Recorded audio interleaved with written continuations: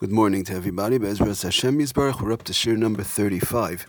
Okay, just finishing off with the Kli Rishon. One last thing I wanted to mention. In a regular Kli Rishon that's removed from the fire, also one of the things the Shulchan Aruch mentions is not to put in tavlin.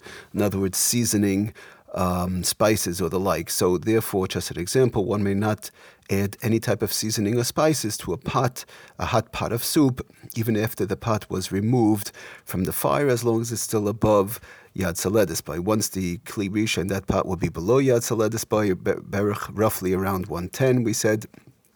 One should make sure it's a few degrees lower than that, not exactly, but whatever, 195, then to put something in, seasoning, anything else like that would be not a problem.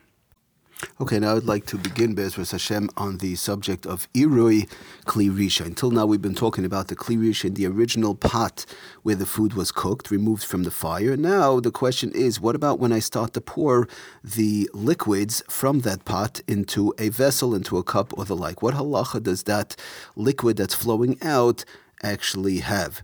Now, the question we'll be talking mostly, when we talk about iroi, the pouring, we'll be talking mostly about liquids, because when it comes to solids, in other words, if I have a piece of meat that's in a Kli Rishon, now I transfer it to a Kli Sheni or a Kli Shlishi, and it's still above Yad Saledis Bay, it's a machlokes, and it has a little bit of a different halacha, which we'll have to discuss. So let's just try and stick to liquids for now. For example, hot soup, hot water, or the like, pouring it from a Kli Rishon into a Kli Sheni as the flow is coming, and it has to be a flow which is unbroken. We'll talk about what happens when the flow is broken, but the kiluach, the flow, has to be straight without being broken. That would have a din of a irui Kli Rishon. So in general, we say the halacha is with these liquids now being poured from a Kli Rishon, it still retains the power of a Kli Rishon itself.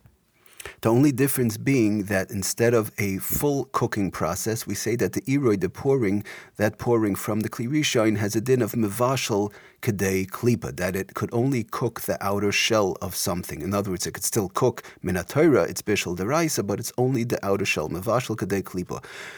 Therefore, it would be also to pour the contents of a Kli Rishon onto any food which may not be immersed in a Kli Rishon itself.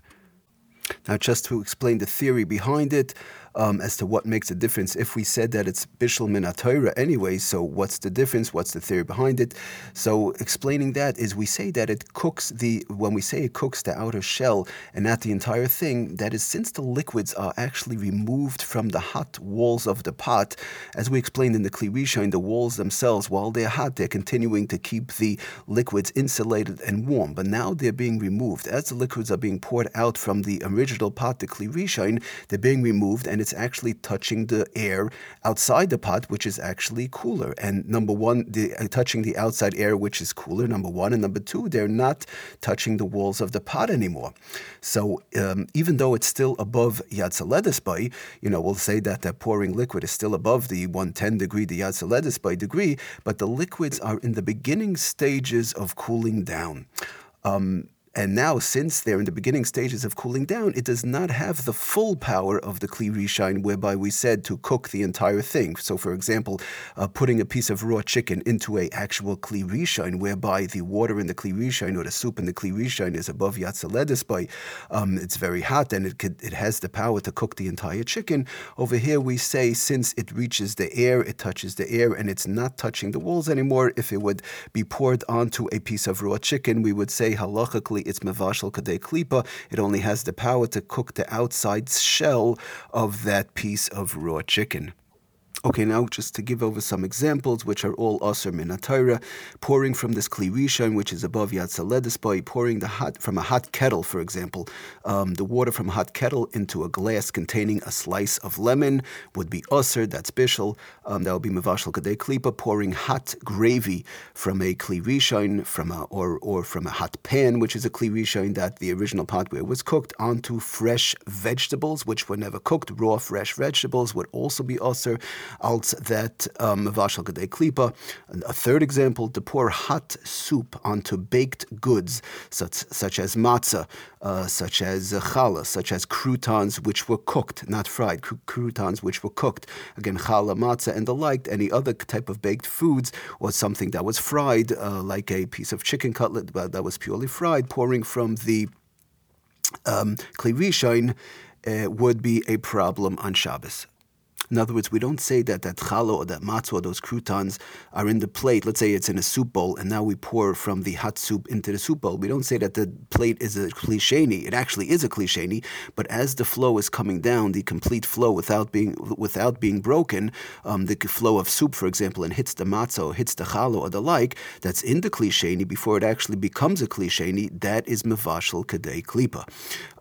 Another interesting example: pouring from a hot urn or kettle straight onto coffee in a coffee cup also would be a problem. In general, we say coffee usually was roasted, so we say yesh bishel achar tzli, number one. And number two, we mentioned in the past the issue of the soluble foods, coffee, which is a type of a food, even though it might be a davar yavesh, but now it becomes a davar lach. It's turning into a liquid when you're pouring in the hot water.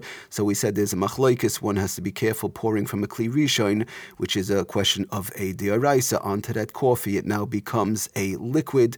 So many poskim would say that it takes on a din of a davar lach, where it's yesh bishel achar bishel.